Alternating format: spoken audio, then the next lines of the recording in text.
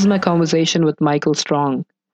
Michael is the founder of the Socratic Experience, a virtual school for children aged 8 to 19, where children get a personalized and purpose driven education cultivated to develop their unique genius. He's one of the most experienced designers of innovative school programs in the United States and is the author of The Habit of Thought, From Socratic Seminars to Socratic Practice, and the lead author of Be the Solution, How Entrepreneurs and Conscious Capitalists Can Solve All the World's Problems. In this episode, we talk about deschooling society, the future of education, Socratic questioning, and much more. Despite the fact that we can't predict where the growth of knowledge might lead us to, what's your vision for education in 20 years?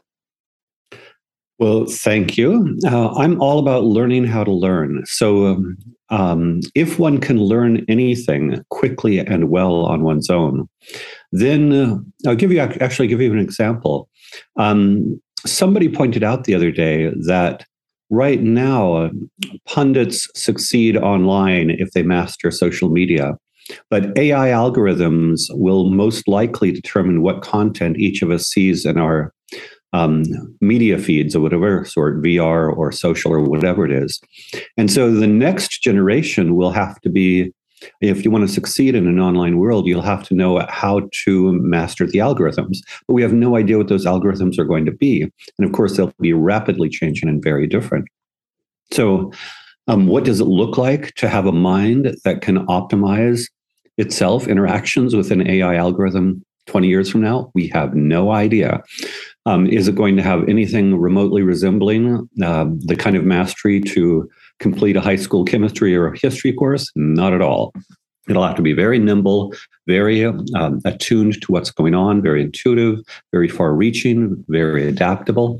So learn how to learn in the most radical, unexpected ways possible. Amazing. And so do you have like a faint vision or some sort of a mountain that you would want to climb or be at in a long-term horizon, speaking of, and something about education? So, one of the ironies right now is there's enough content online so that in principle, anyone can learn anything for free right now. It all exists. It's all there. I personally feel empowered to learn anything I want anywhere right now, but most people don't. This is where we still live in a system where most people spend a lot of time in schools and believe they need a teacher to learn something. And so I would like to create, and I think of it as a cultural issue. That may sound strange, but in a traditional classroom, the norm is that the teacher teaches, the student is the passive recipient. The teacher evaluates the student needs to do as the teacher says. There's a whole structure of passivity built into traditional education. Whereas my vision of education is that we create subcultures where the norm becomes, how do we learn on our own? How do we support each other in learning on our own? How do we create learning teams, learning clubs, so that we can be way more effective? So I'd like to see in less than 20 years, if possible, millions, hundreds of millions of learning clubs, learning teams spontaneously forming. Right now, I'm developing structures to ensure that these learning clubs or learning teams can succeed on their own. Harvard CS50 is Harvard's Introduction to Computer Science. It's the most popular course there. Obviously a useful, prestigious club or a course. They teach Python. And I'm structuring clubs in my school and for the public where people can learn to succeed at Harvard CS50 by means of a club structure. And once we have determined how to do that, then in theory, we can provide protocols so that any group of, say, 5 people anywhere can get together in a club and succeed on any of these online college courses and thereby educate themselves. Right now, there's a 3% success rate of MOOC, massive online open courseware courses for, say, Harvard and MIT courses. We want to take that from 3% success rate to, say, 50% success rate, because you would take the 4 people you respect most and work with them together on taking a course. And yeah, why not, take a Harvard course this year with your friends? Yeah, that sounds ambitious. And Ivan Illich actually proposed this idea of learning webs in his radical book, Deschooling Society. And yeah, it's ironic that there's so much of information and online, and the supposedly already existing these online webs. These online webs are already existing, but we still haven't taken them as an advantage, and we still haven't, used them. So you mentioned cultural norms as being one of the problems, maybe, and to solve them, we could make the norms as something that you do, like making learning for the sake of learning and having fun while learning. And so, yeah, what do you think about the book in general, Ivan Illich's Deschooling Society, and the I'm idea of? I am a big fan of Illich. I think Illich got it exactly right. Other people too. John Holt, I think Holt got it exactly right. John Taylor Gatto. But yeah, Illich was brilliant and exactly right. And it's sad nobody respected him. He was respected, but he got a little attention in the 1970s. Now mostly ignored. I'm impressed you know about Illich. That's fabulous. We now have so many more resources. When Illich was alive, it was harder, and now with the internet, it's perfect for an Illichian age, so to speak. And I think a lot of it is giving permission to people. Again, if I wanted to be a conspiracy-based sort of person, I would say the education establishment, K-12 and universities, deliberately oppresses people by thinking them that they need to be taught. I'll give you one concrete example. I once ran into a ninth grade young woman who was clinically depressed, hated school, was therapy, medications, all of that. And, I told her, look, you don't need school. If you take an AP course on your own, you can get into college just taking AP courses on your own with no school at all. She immediately dropped out of school, started studying for the AP psychology exam, and was no longer depressed, didn't need medications, therapy, or anything. She had basically been oppressed by the system. All she really needed was my permission to say, you don't need this. This is ridiculous. Like, really? Okay.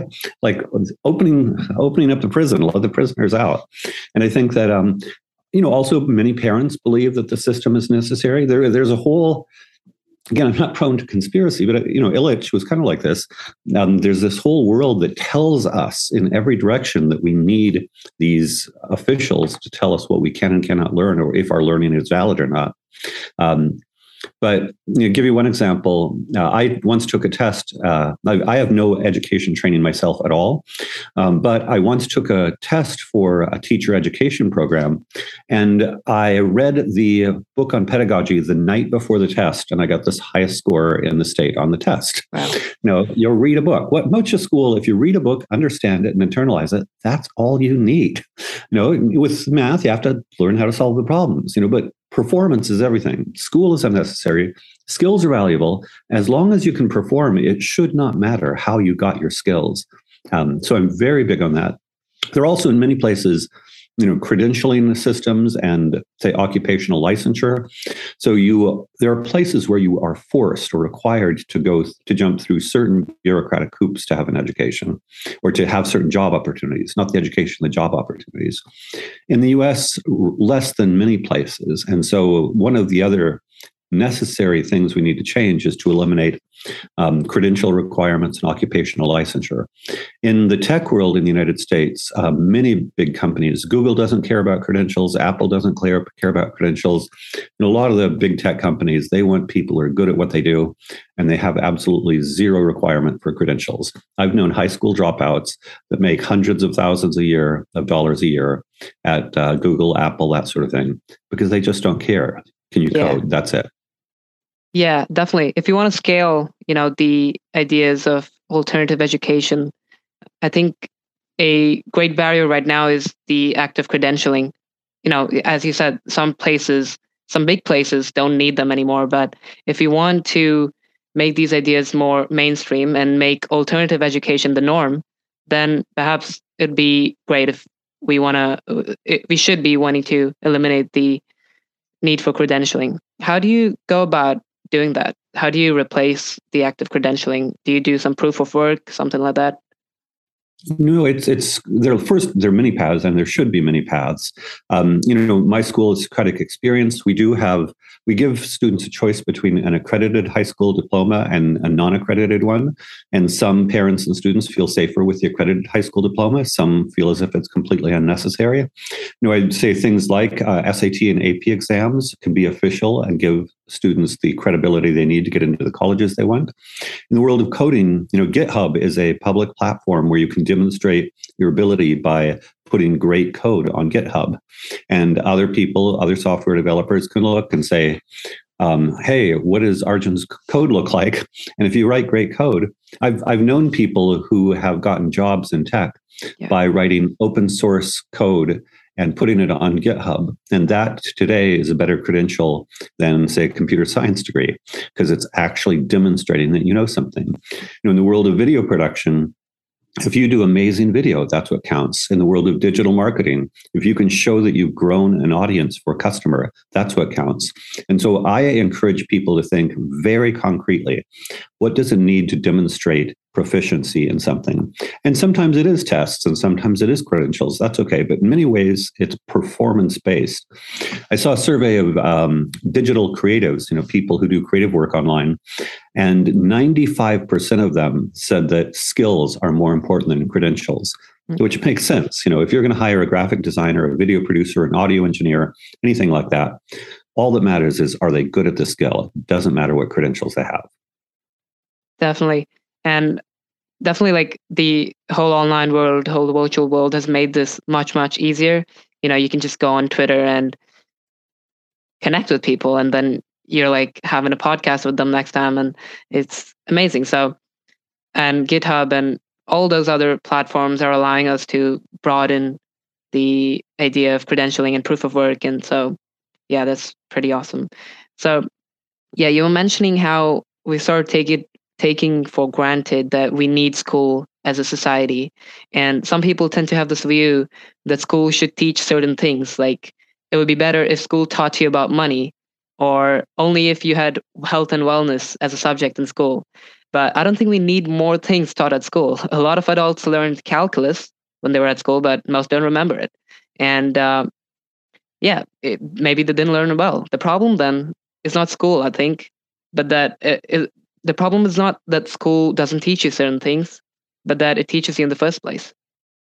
Well, also, I would agree, and add force. That is, I think anytime you force people to do anything, they're less likely to accept it and do well at it. It's so obvious, but we've accepted coercive schooling for so long that people forget this. But to take your examples, finance and health, many students, first of all, hate health class, at least in the United States.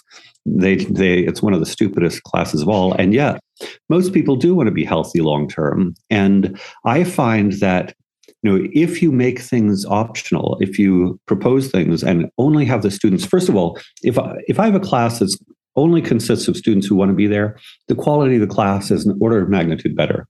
And it makes sense. If you're in a class with, I would say, a bunch of prisoners, people who, for whatever reason, don't want to be there, are resentful, are angry, are, resisting, it destroys the entire learning environment.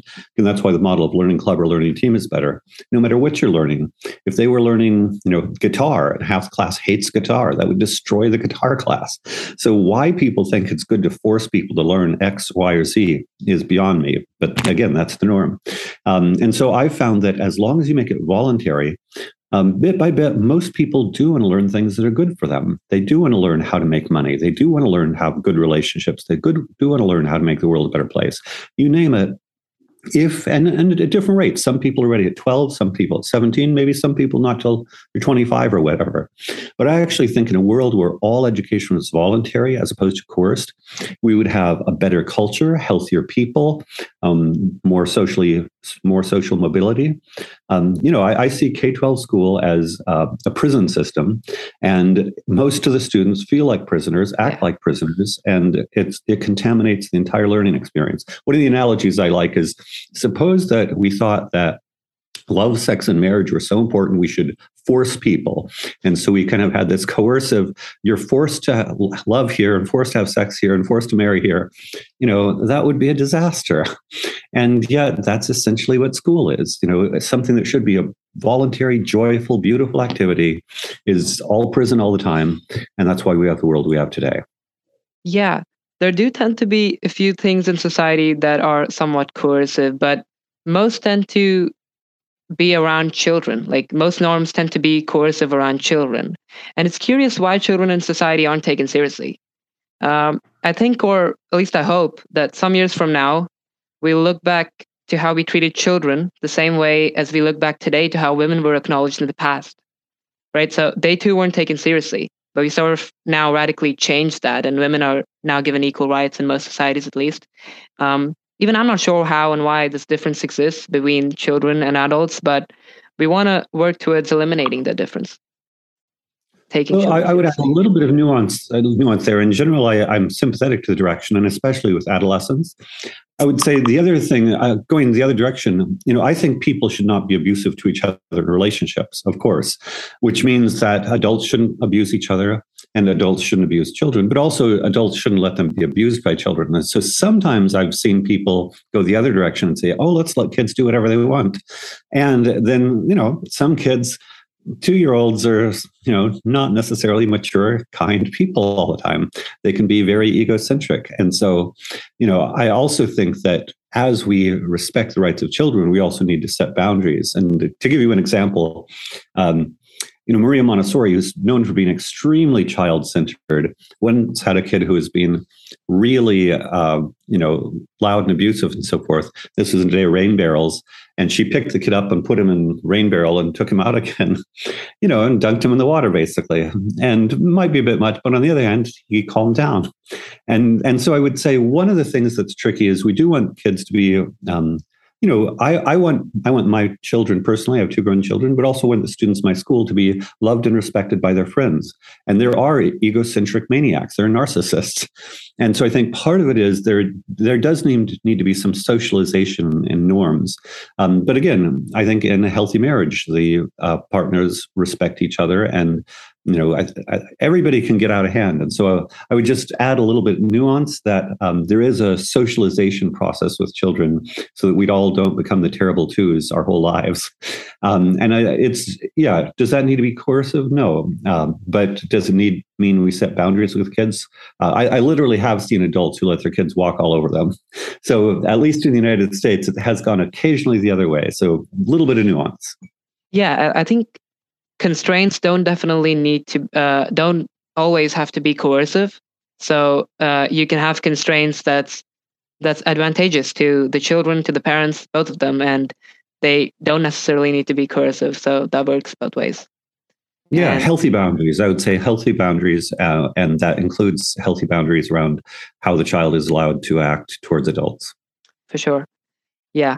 So I want to turn it to the Socratic method of questioning, because your school obviously is known as the Socratic experience. And so could you just describe what the Socratic way of questioning is?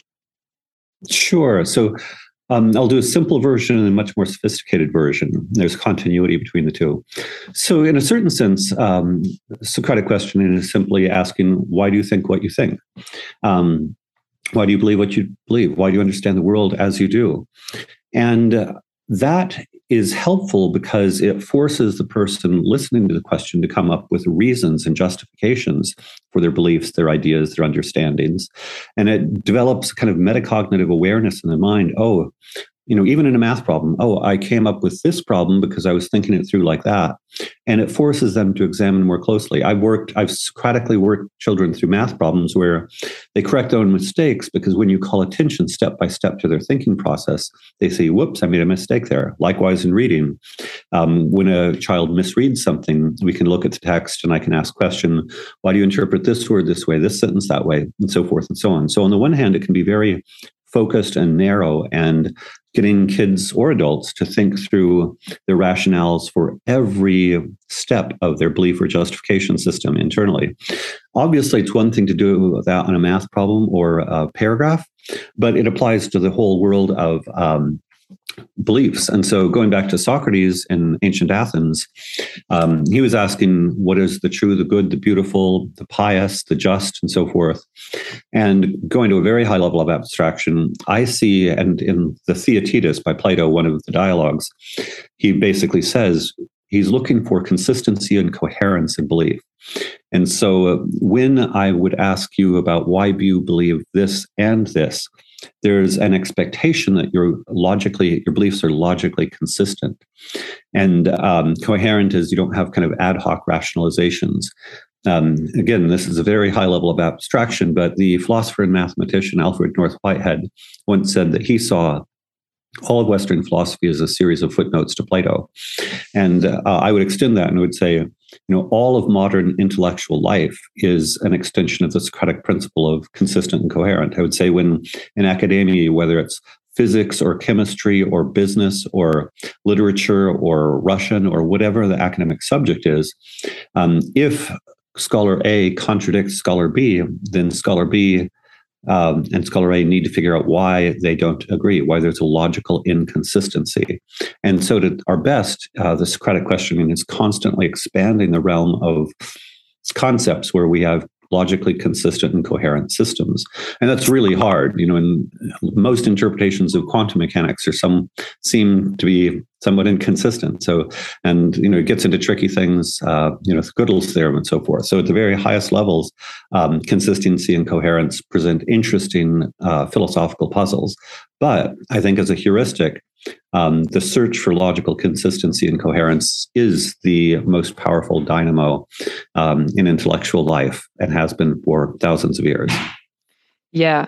And so often, like most of the times, we don't have normal people's minds. They aren't a consistent and they don't consist of a consistent and coherent worldview, but it still feels like or seems like they do.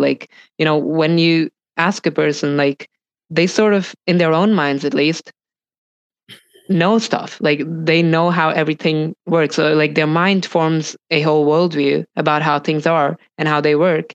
They might not be logically consistent and coherent, and they don't even know it. And so I think explicitly asking why we believe what we believe and taking no one's word for it. Nullius in verba, the famous Latin phrase. I like to extend that to take no one's word for it, not even your own, and constantly question what you believe and how you got to your beliefs. No, absolutely. And kind of going back a little bit, I think of humans, I'm very interested in evolutionary psychology and how we evolved in small groups and so forth. And I think we evolved to submit to authority and conformity. That is, it's human nature to respect the beliefs of those who are in power and to respect the social norms of those around us. And that has a positive impact. It's fundamentally a conservative force, but it can be positive. But Socrates was put to death in Athens for corrupting the youth and not believing in the gods of the state. And I think the seeds of truth in that is that by asking young people how their beliefs, or asking also older people how their beliefs are consistent and coherent, he exposed them. You're right, people believe their beliefs are coherent and consistent. When you have a Socratic question, you're beginning to ask, why this and this, why this and this, bit by bit, one becomes aware of, wow, it's actually very hard to have consistent, coherent beliefs. And so one often discovers that there are inconsistencies, and it can be embarrassing. Socrates would go to the respected people of the state, ask them these questions, wealthy and powerful people. They were embarrassed and felt humiliated. And then the young people would go around Athens also asking adults these questions. And that was not cool. And that's why he's put to death. So, it can be very corrosive. On the other hand, that's progress. I see it as the fundamental generator of intellectual progress. So on the one hand, there is this kind of conservative norm, believe in authority and social norms, conformity, but we need to welcome Socratic rationality. I went to St. John's College where we do this for 4 years. We read and discuss ideas about beliefs for 4 years. Someone described it as having your most sacred beliefs ripped to shreds every week, week after week for 4 years. I think that's exactly right. The more different topics one thinks about, it's really hard to develop consistent, coherent beliefs across the entire realm of understanding.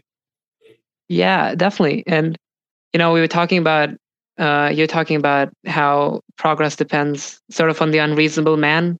I forgot who that quote is from, but yeah, so definitely it is sort of human nature to conform to authority. But again, humans have been expanding what's natural. So we use our technology and we expand, we utilize the power of nature itself, and then we expand what we could do. And so it's not that we have to conform to authority. Of course, there's people who do not conform to authority, and progress depends on the unreasonable people, like we said. And that's just fantastic. So I'm curious how you use the Socratic method of questioning into your own school, the Socratic experience, and how you go about making it work. Sure. So we have multiple subjects where we use it really across the board, but every day there's a 2 hour block in Socratic Humanities where we start with personal growth. We ask questions such as how do you learn from your mistakes? How do you set goals? How do you deal with anger? Really ask questions about who we are, where we're going, and why we're going there. So it's much more personal. Then in the humanities itself, we read complex texts, mostly classics from world civilizations. We read, Chinese, Indian, European, Greek, Roman, all kinds of different texts.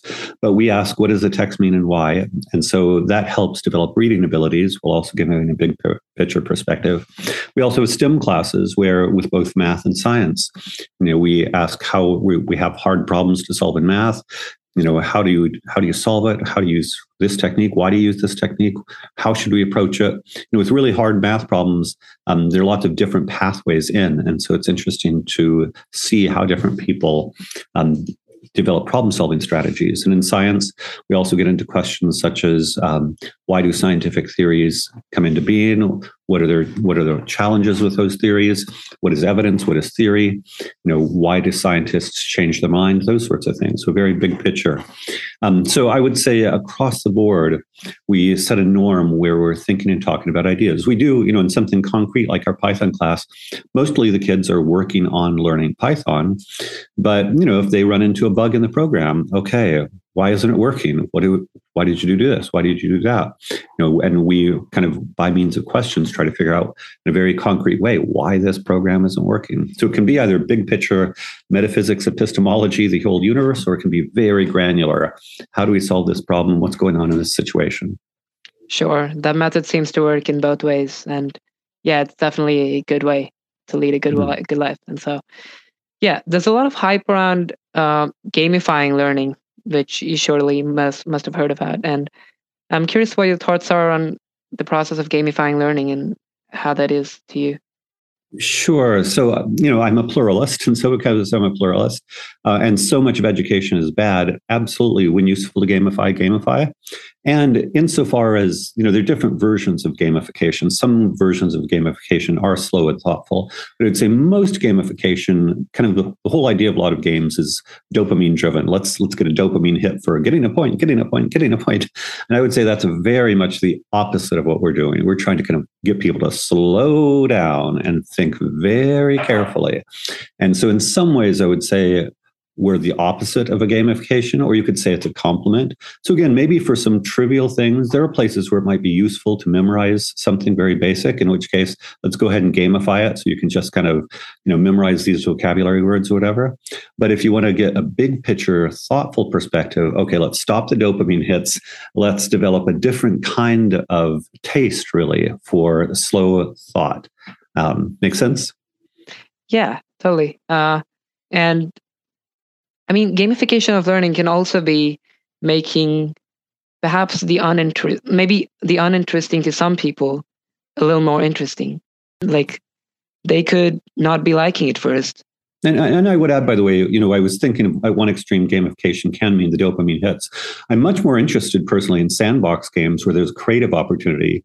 So if in a sandbox game, then it's not necessarily about dopamine hits. There, it can be about what can I create in this universe? Yeah. And that is much more amenable to kind of slow, thoughtful approach we do. And so I would say, insofar as gamification is appropriate, we would be in the kind of sandbox game universe. Yeah, we were at gamifying learning. So you talked there about your sandbox example. And I was thinking that gamifying learning can also be a good way to make things interesting, make, the boring interesting. And sure, the dopamine hits, they do make sense. And there's a time for that. And there's a different time where we want to take things slow and, build it up to that. And that can be interesting as well, of course. And yeah, I've heard that reading was a big thing for you and your ideas. So yeah, how did you go about reading? Was school helpful for it? Because I don't think it. No, school is, I would say the best part of my education is I grew up in northern Minnesota. with long winters and very bad TV reception. So actually, because this is even before games, video games were just starting when I was late in high school with Pong and so forth.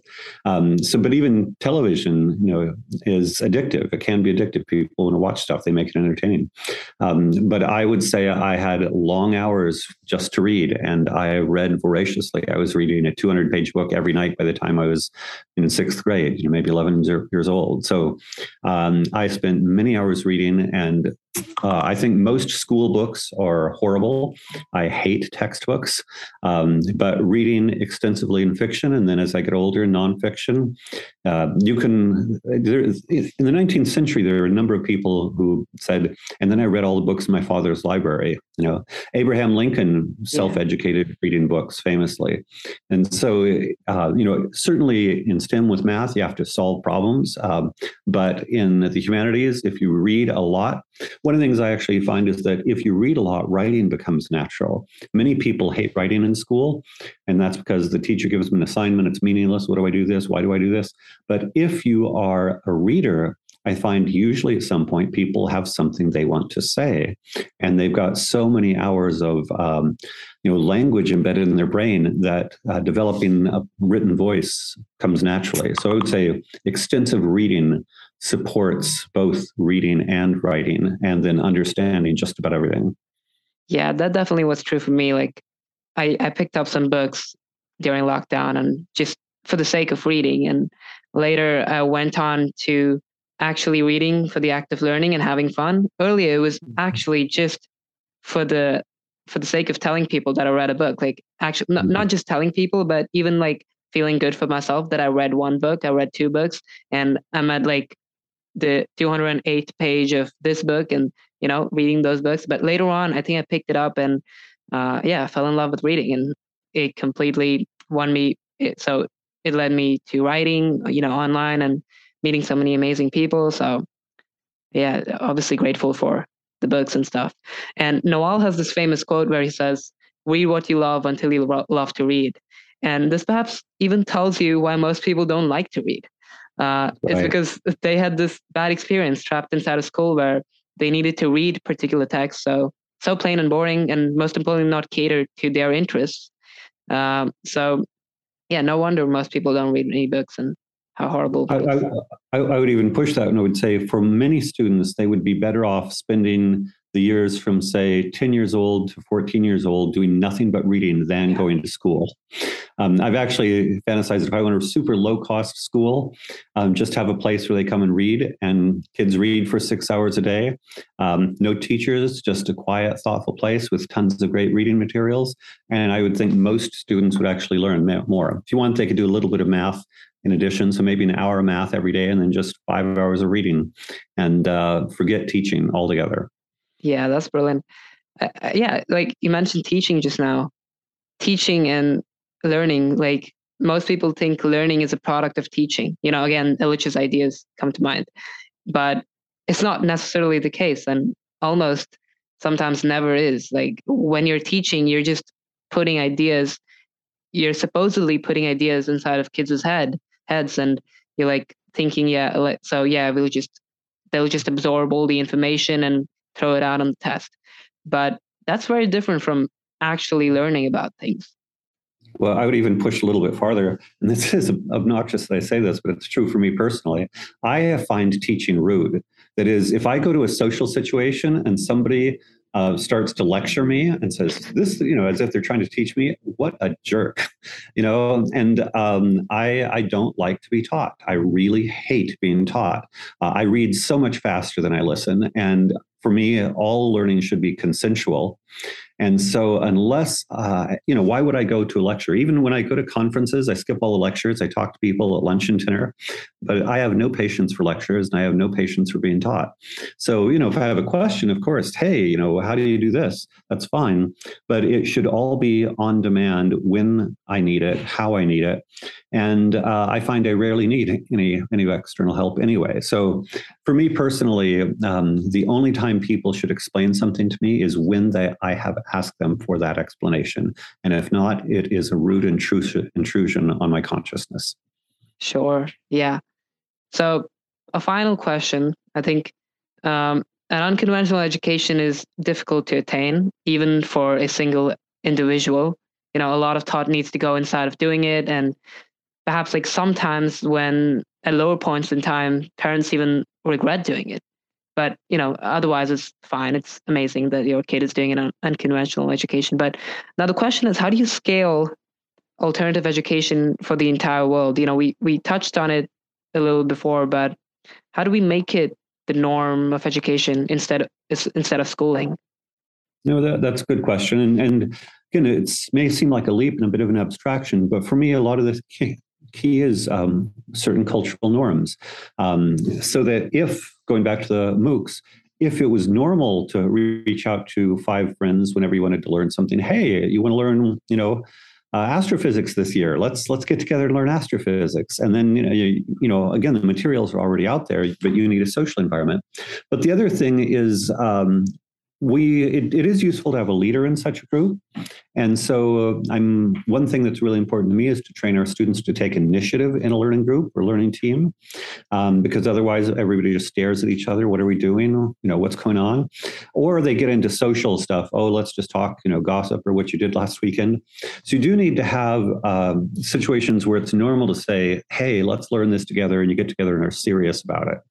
And we do see this, there are spontaneous groups of people learning around the world. I think as we reduce credentialism, as there are more spontaneous ways to obtain credentials, I am working on frameworks so that, for instance, I'm actually working on an entrepreneurial project to create clubs, learning clubs that can be scaled. I don't have a price point yet, but the idea would be a very low price point.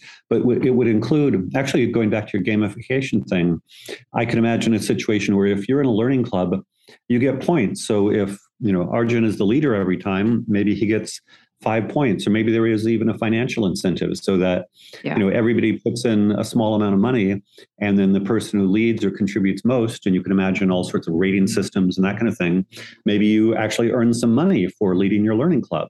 And if you're known, you could imagine a whole rating system such that top ranked, there would be continuity between best learners and teachers. And so top ranked learners might be in huge demand to lead lots of learning clubs. I don't think you need to be an adult with a teaching degree to teach anything. You need to be a great learner and a great leader of learners.